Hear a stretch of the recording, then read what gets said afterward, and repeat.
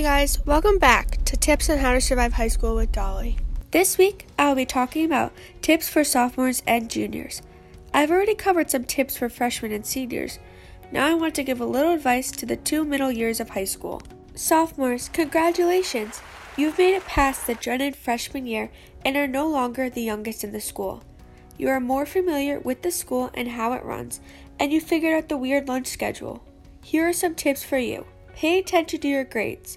No matter what you think, these will matter when you're applying to college. If you feel yourself struggling, reach out to your teacher to ask for extra help. Also, get to know your guidance counselor. They help you schedule your classes for next year and will be the person you should be able to go to for help on figuring out what classes you need to get you to where you want to be. Also, if you have not yet joined a club or a sport, there is still time to get involved.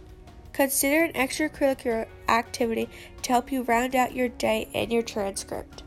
Juniors, you can now navigate the halls like a pro and are very familiar with the building and most of the teachers. Junior year is also known as the tough year of high school. This is where you begin to think about life after high school. Are you college bound? If so, have you taken the right classes? Should you take AP classes or college prep courses?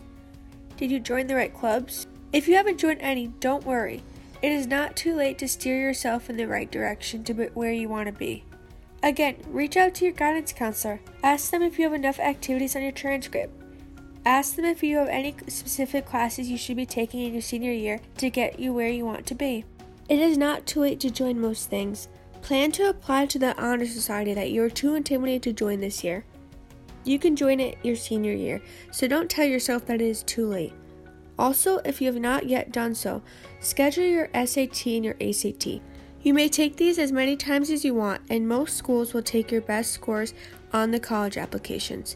If you plan on playing sports and want to continue in college, start looking at schools now. If you do not plan to go to college, your guidance counselor can help you make your plans for after high school.